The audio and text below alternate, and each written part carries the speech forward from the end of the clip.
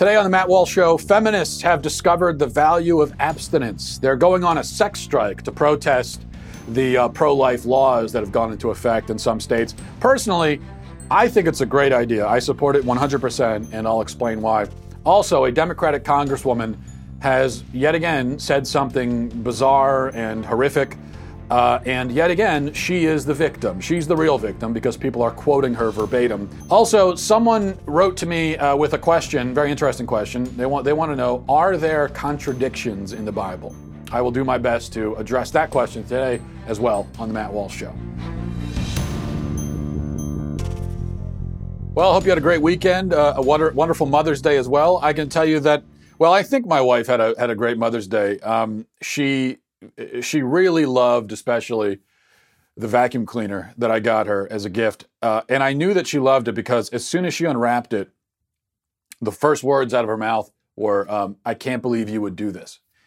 And I said, I know, it's unbelievable. It is unbelievably generous of me, but that's just the kind of guy I am. And I even included, I had a card, of course, and in the card there was this little, well, I called it kind of a treasure map. You know, it's a little bit silly, but it's a treasure map with a map of our house where I had kind of put an X over all the parts that really needed to be vacuumed. And it was great. She even asked me to sleep on the couch at night because I guess she wanted to vacuum all night in our room. And so it was great all around. I nailed the gift, not to pat myself on the back or anything, but I just wanted to tell you that. All right, this is exciting. Some feminists got maybe you heard about this, they got a sex strike going over the weekend. The strike started with Alyssa Milano, who's been in convulsions of rage for days now over the Georgia abortion law. And finally on Friday, she decided to take things up a notch, and she said, we're going to do a sex strike. This is what she said. Our reproductive rights are being erased. Until women have legal control over our own bodies, we just cannot risk pregnancy. Join me by not having sex until we get... So that's just kind of a funny phrase. Join me by not having sex. Anyway, join me by not having sex until we get bodily autonomy back. I'm calling for a hashtag sex strike. Pass it on. Now, a number of feminists came out in support of the sex strike, and they got it trending on social media. Reading a couple of supportive comments, just to give you an idea. Maureen Shaw said, our feminist foremothers fought for sexual liberation, which goes hand in hand with bodily autonomy. It's up to us to protect it. Desperate times call for desperate measures. Sex strike. It sounds like a movie or something. Desperate times call for desperate measures. Sex strike. Columnist Sarah Reese Jones says, hey, everyone upset about Melissa Milano's sex strike.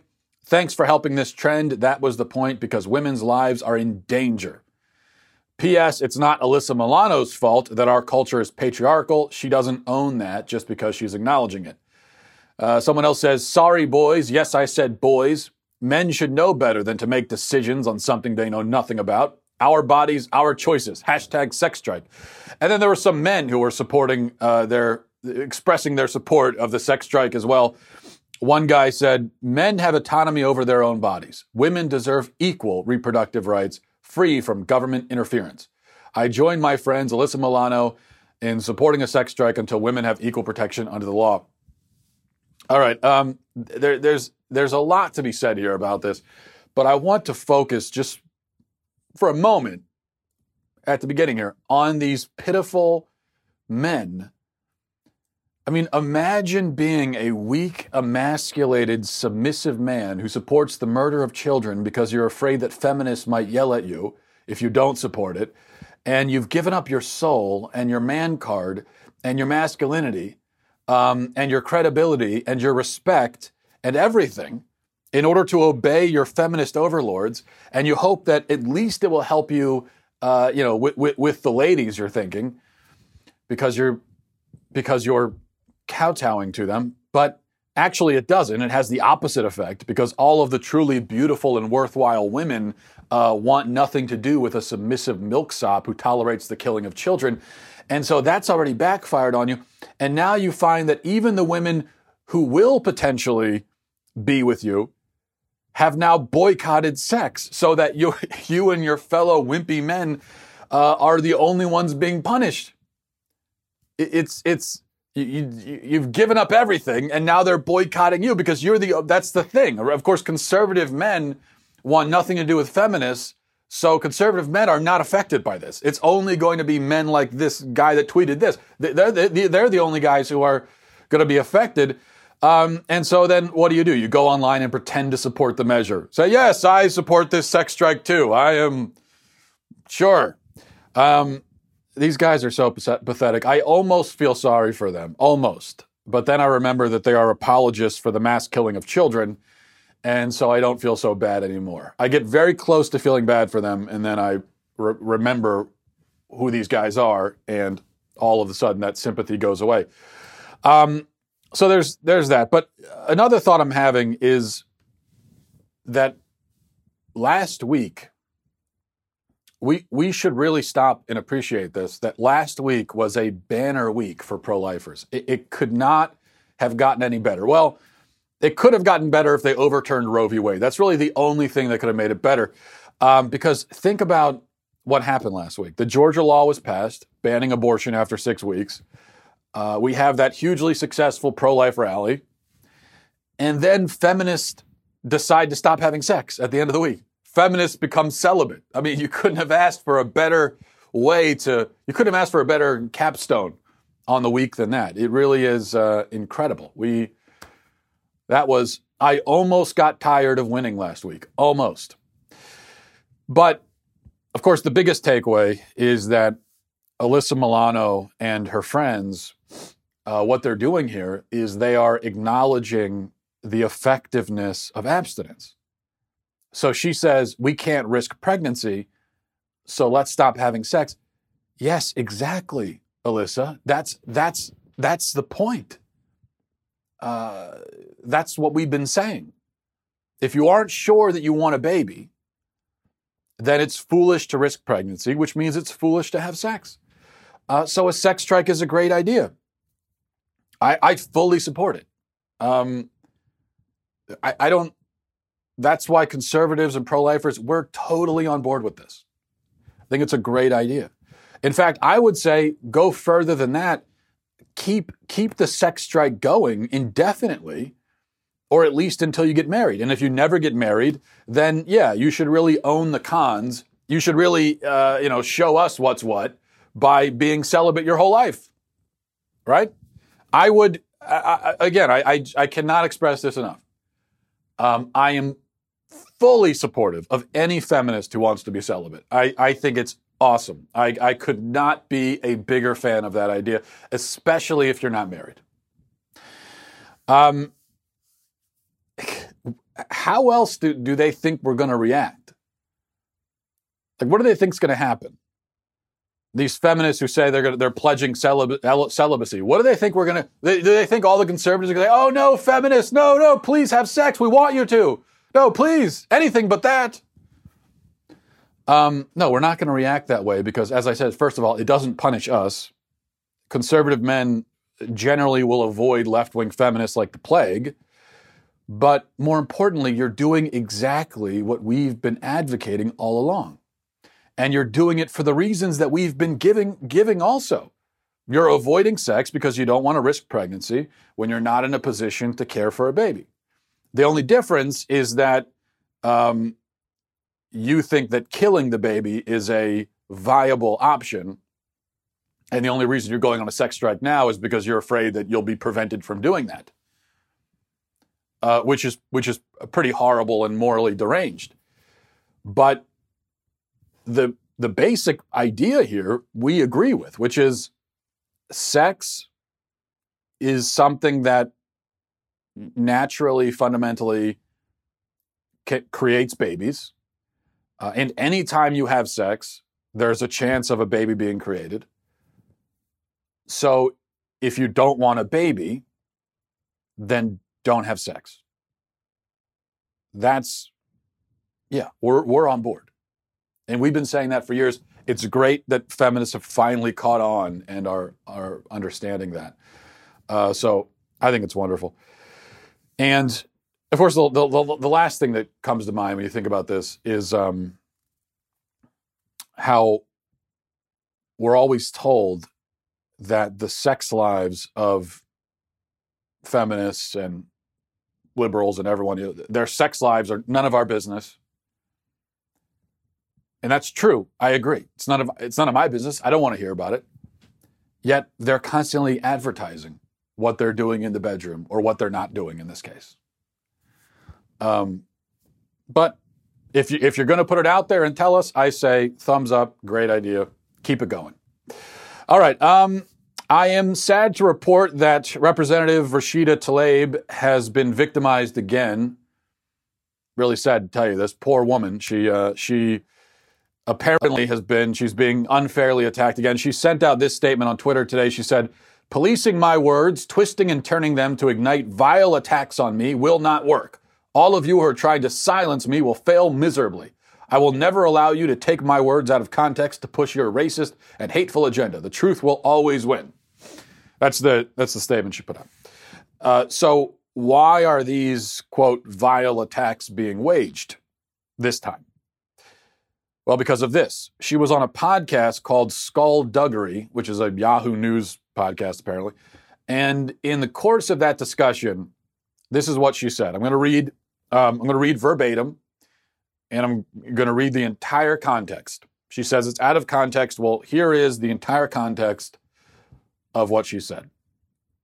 She said, there's always kind of a calming feeling, I tell folks, when I think of the Holocaust and the tragedy of the Holocaust and the fact that it was my ancestors, Palestinians, who lost their land and some lost their lives, their livelihood, their human dignity, their existence in many ways have been wiped out, and some people's passports.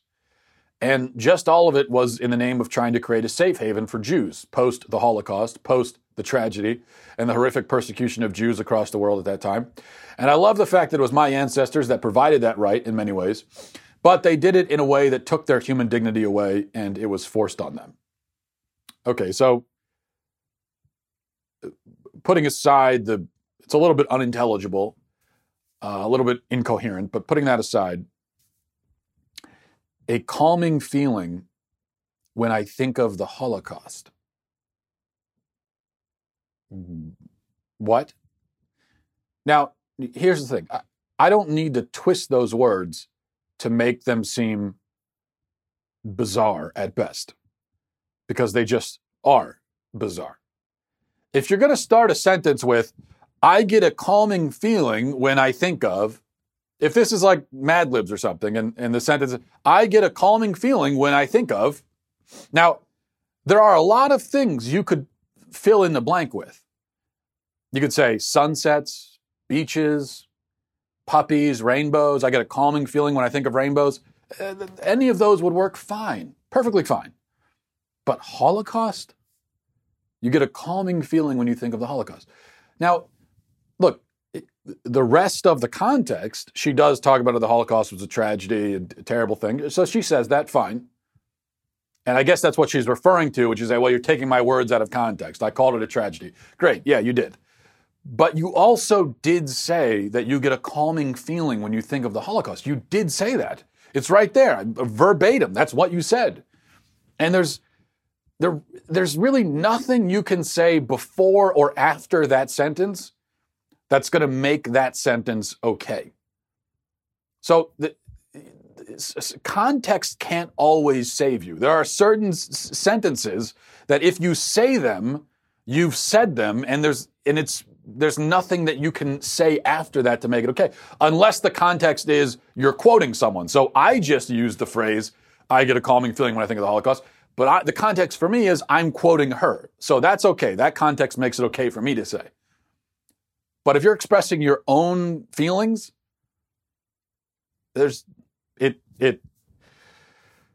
nothing's going to make that not completely insane.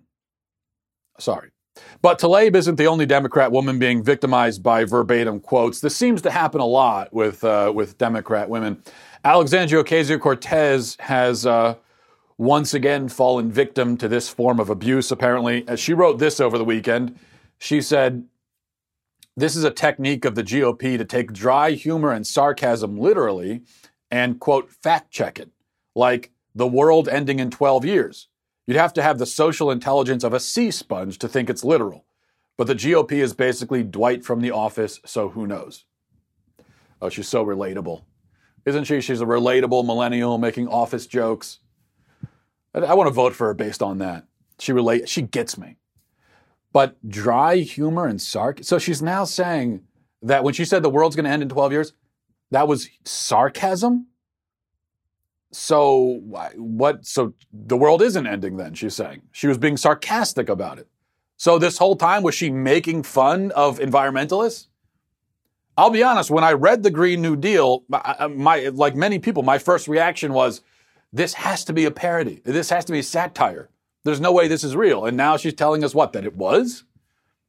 This is all this is performance art on her part?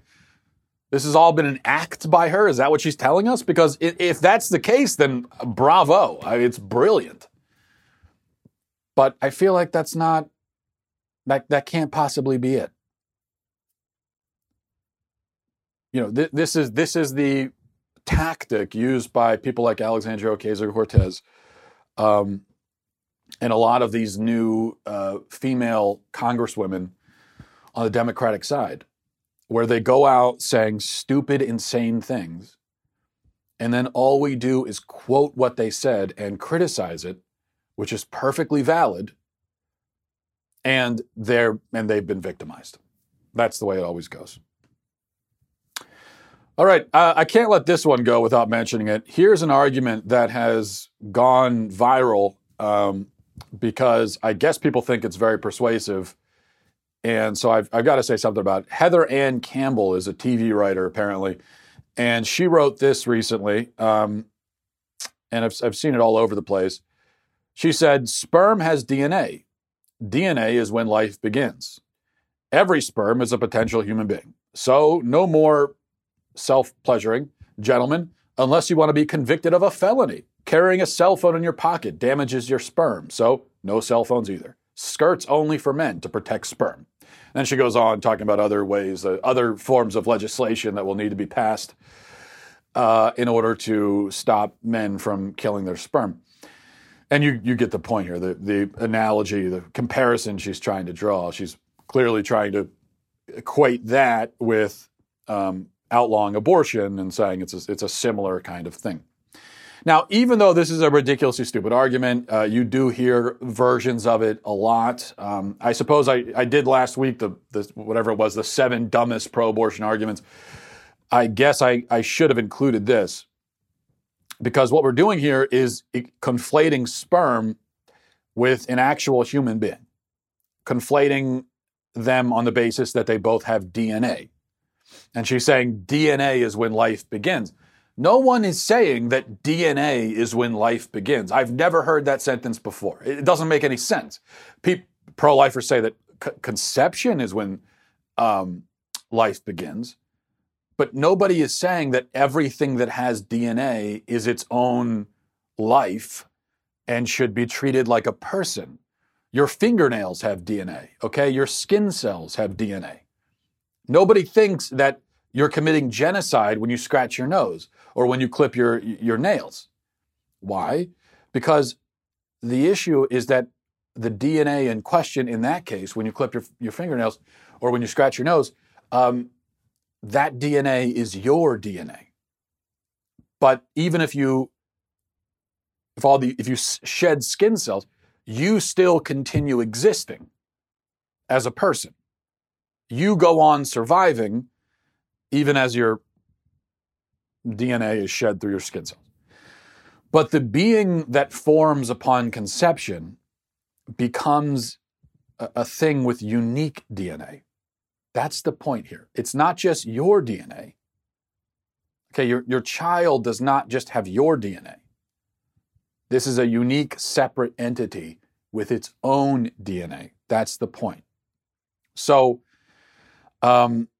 sperm is an ingredient, for lack of a better term. It's an ingredient that helps to make this separate person, but it is not itself a separate person.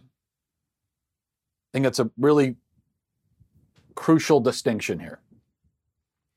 Now, this is kind of a crude analogy, but I understand that. It doesn't work 100%, but no analogy does. So it's similar to, if you're going to say, well, sperm is a potential person, that's like looking at a stick of butter or a cup of sugar or a bag of flour and saying it's a potential cake. No, the cake is when all those ingredients are combined and mixed. Okay, now you have a cake. And if you go and you put it in the oven, no one says that it's only a cake once it's been in there for 30 minutes, or I don't know, I don't bake. How long does a cake go in the oven? No, when we put a cake in the oven, we say a cake is in the oven. If you made a cake and you put it in the oven and it's been in there for 1 minute, and I come in and I say, hey, what's in the oven? You're going to say, a cake. A cake's in the oven. You're not going to say, oh, a glob of ingredients, a mixture of ingredients are in the oven. No, you're going to say, that's a cake. Okay? Not just a potential cake, but a cake. And if the cake isn't cooked all the way, if it's undercooked, and someone serves you an undercooked cake, what are you going to say? You're going to say, this cake is undercooked. You're not going to say, oh, this cake is still ingredients. It's not a cake yet. So that's the difference. Okay, sperm is one of the ingredients that goes into making a person. It's not itself a person. So if sperm is destroyed, nobody thinks that a person has been destroyed.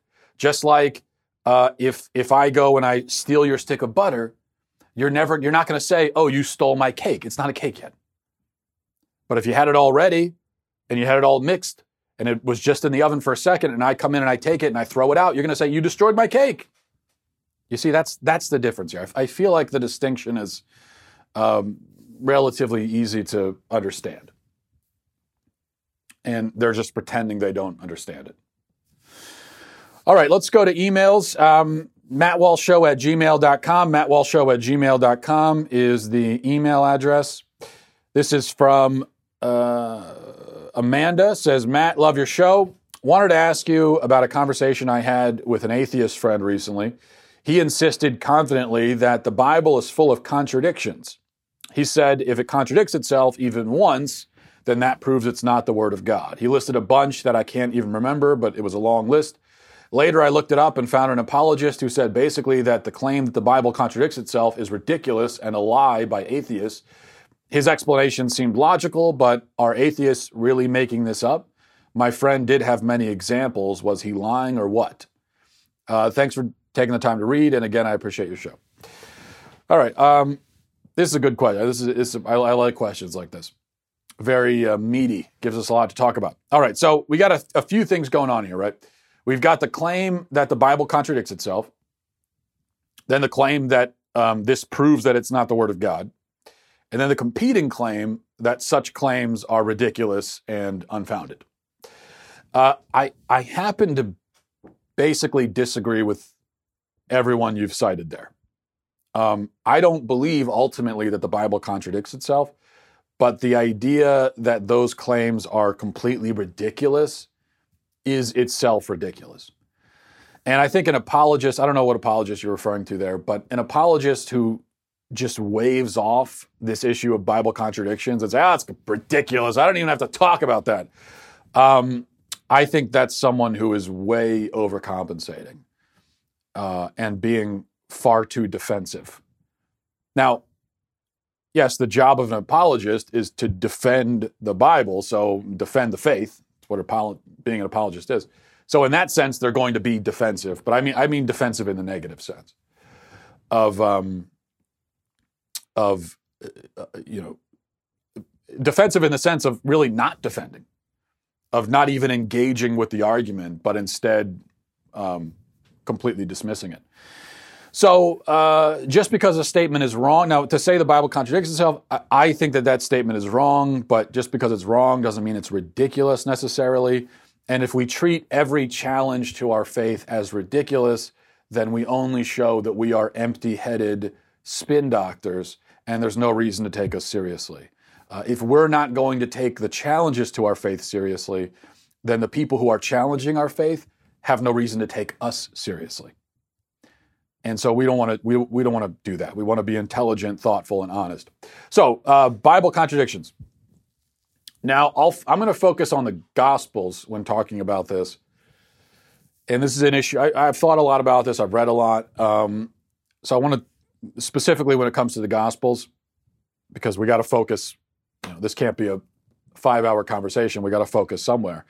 You'll hear about contradictions in the Old Testament too, especially in the first book, Genesis, where scholars these days, some scholars propose what's called the documentary hypothesis, which says that the Pentateuch was cobbled together from like 4 different sources, which they claim in some cases compete with one another.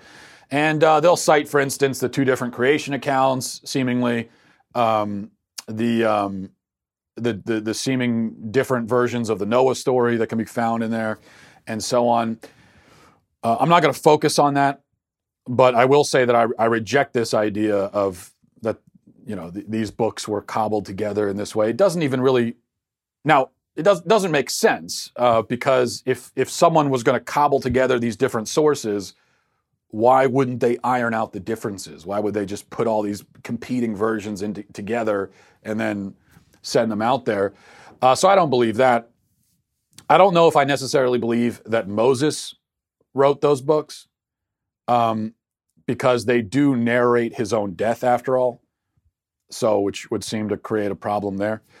But I don't believe the idea that they were cobbled together from various different authors. So there are ways of harmonizing those apparent contradictions in Genesis and in the other 4 books. It's not that hard to do, but I would rather focus on the Gospels.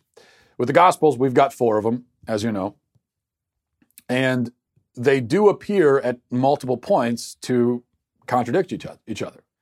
I do think the differences can be explained, some easier than others, but to say that it's ridiculous to point to those contradictions is just not honest. There is stuff in the Gospels that an objective and honest person could point to and say, well, yeah, that seems to be a contradiction. And I think the correct response from us is to say, yeah, I see why you say that, but here are some thoughts about how these things might fit together. There are some easy ones. So all of the Gospels have Jesus saying different things on the cross. And it's not hard to imagine that he said all of those things, and each Gospel just has a somewhat condensed version of it. So we have the 7 last words of Christ, but no Gospel individually has all 7. They all have different things. But that's not a difficult one. He said all of them. The Gospels focus on different things. Have them, they record different things that he said, and you put it all together, and you have the 7 last words. Makes sense to me. Easy enough. Also, from the cross, one Gospel has both thieves mocking Jesus, while another, Luke, has one of the thieves sticking up for Jesus. We know the famous story of the penitent thief, which is one of my favorite stories in the Gospel, as I've shared before. So how do you harmonize that? Well, maybe the one thief had a change of heart while on the cross. I think it actually makes the story even more powerful in some ways. That even initially on the cross, he was defiant and then had a change of heart, really, really at the last moment. So that's a perfectly plausible explanation there. Earlier in the story, Matthew has the lengthy Sermon on the Mount that we all know of. When we think of the Sermon on the Mount, we're thinking of Matthew's version of it. While the other Gospels give us just the Beatitudes, and then they have the other teachings from the sermon interspersed throughout the narrative, whereas Matthew has it all in one chunk there on the Sermon on the Mount. Well, it stands to reason that Jesus gave the same teaching multiple times. Jesus was a traveling preacher. He went around giving these teachings, and it makes a lot of sense that he would have given them more than once to different audiences, because it's not like everybody in the region was there for the Sermon on the Mount. So I don't think there's a problem there. There's a lot of stuff like that. The order of things being jostled around, which I think is no big deal. John has the cleansing of the temple at the beginning of his narrative, whereas the synoptics, Matthew, Mark, and Luke, have it at the end. It's possible that Jesus did it twice, but that seems probably unlikely. It's unlikely that a person could get away with doing that twice, especially because in the Synoptics, Jesus cleansing the temple is one of the things that leads to his execution. So it seems that John moved the order of things around a little bit. He also has Jesus being crucified on a different day. Now, this is only a contradiction if you fail to understand what John is trying to do with the Gospels. And that's one of the important things here. When you're reading the Bible, we have to realize that the Bible it's not like one person wrote the entire Bible. They're different books, different forms of writing, and they're all trying to do different things. And so we have to know what the writer was trying to do. What was his point? What was his method? What was his style? Right? So John is clearly a more poetic, more theologically focused document than are the Synoptics. I think the Synoptics are clearly more just straight historical, accounts, whereas John is doing something more theological. And once you understand that John is not writing a simple biography like the others, though it is biographical, of course, then the switching up of the order and the other changes that John makes aren't a big deal. John is also very different stylistically. You'll notice when you read John that all of the people who are, given dialogue in John's account, they all sound different. Like Jesus sounds different in John's account than he does in the Synoptics. But that, again, is stylistic. So I think to call that a contradiction is to show that you don't understand what these writers are trying to do and what John is trying to do.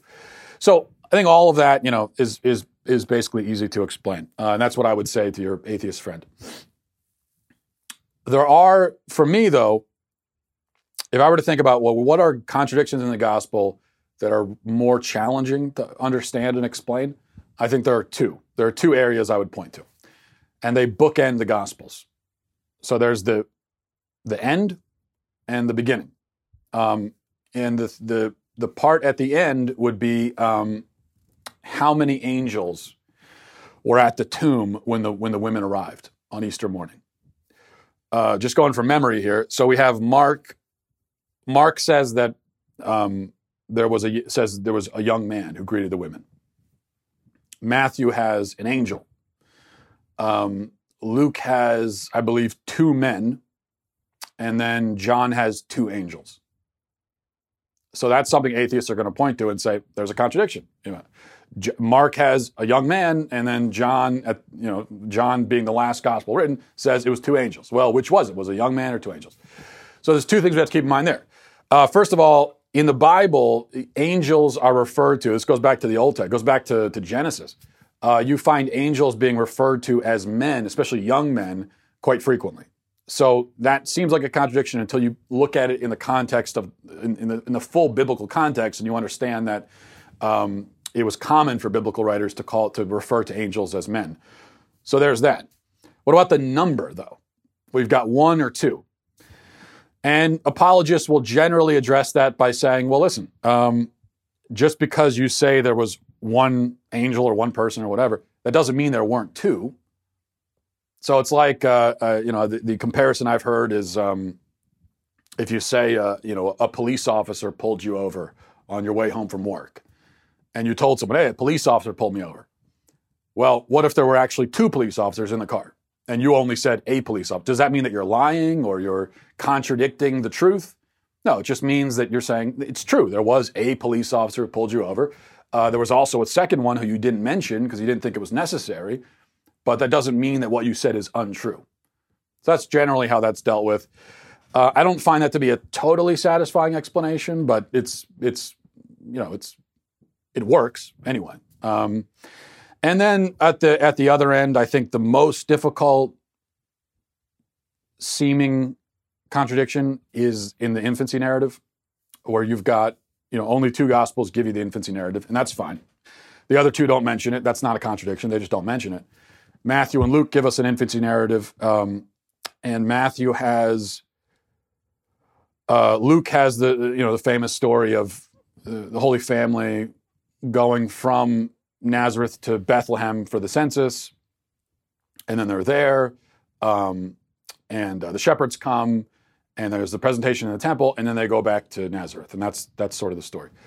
And then in Matthew's gospel, they're already in Bethlehem to begin the story, and Mary gives birth, and then the three magi come, and then they have to flee because Herod sends Joseph is warned in a dream that people are coming to kill their child, so they flee to Egypt, and then after a length of time, then they go to Nazareth. So the contradiction there is that Luke does not mention the flight to Egypt, and Matthew does. So again, the way of dealing with that is saying that, yeah, Luke doesn't mention it. He doesn't say that it didn't happen. He just doesn't mention it. And that's basically the way to deal with it. Again, I find that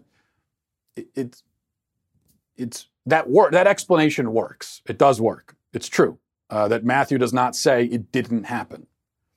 It does seem like a rather significant detail to omit from your account.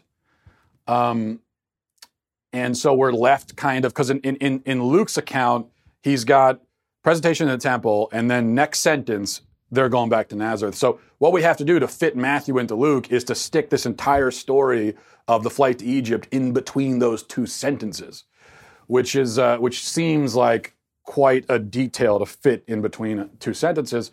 But I think that's basically, again, it's not technically a contradiction. And I'm also okay saying, look, I can explain most of this pretty easily. I think any reasonable person can. There are a couple parts in there that I don't fully understand. And I'm okay saying, I don't know. I don't fully get it. I'm not totally sure how these things fit together. I have faith that they do. And I think it's okay to say that. I think it's okay to admit that. I don't think we have to claim that we understand everything 100%. In fact, I think we should realize that we don't and admit that and be okay with that.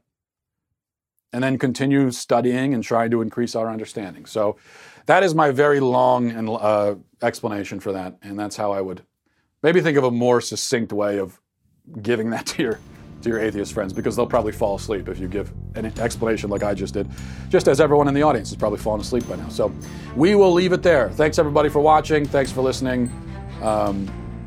Godspeed.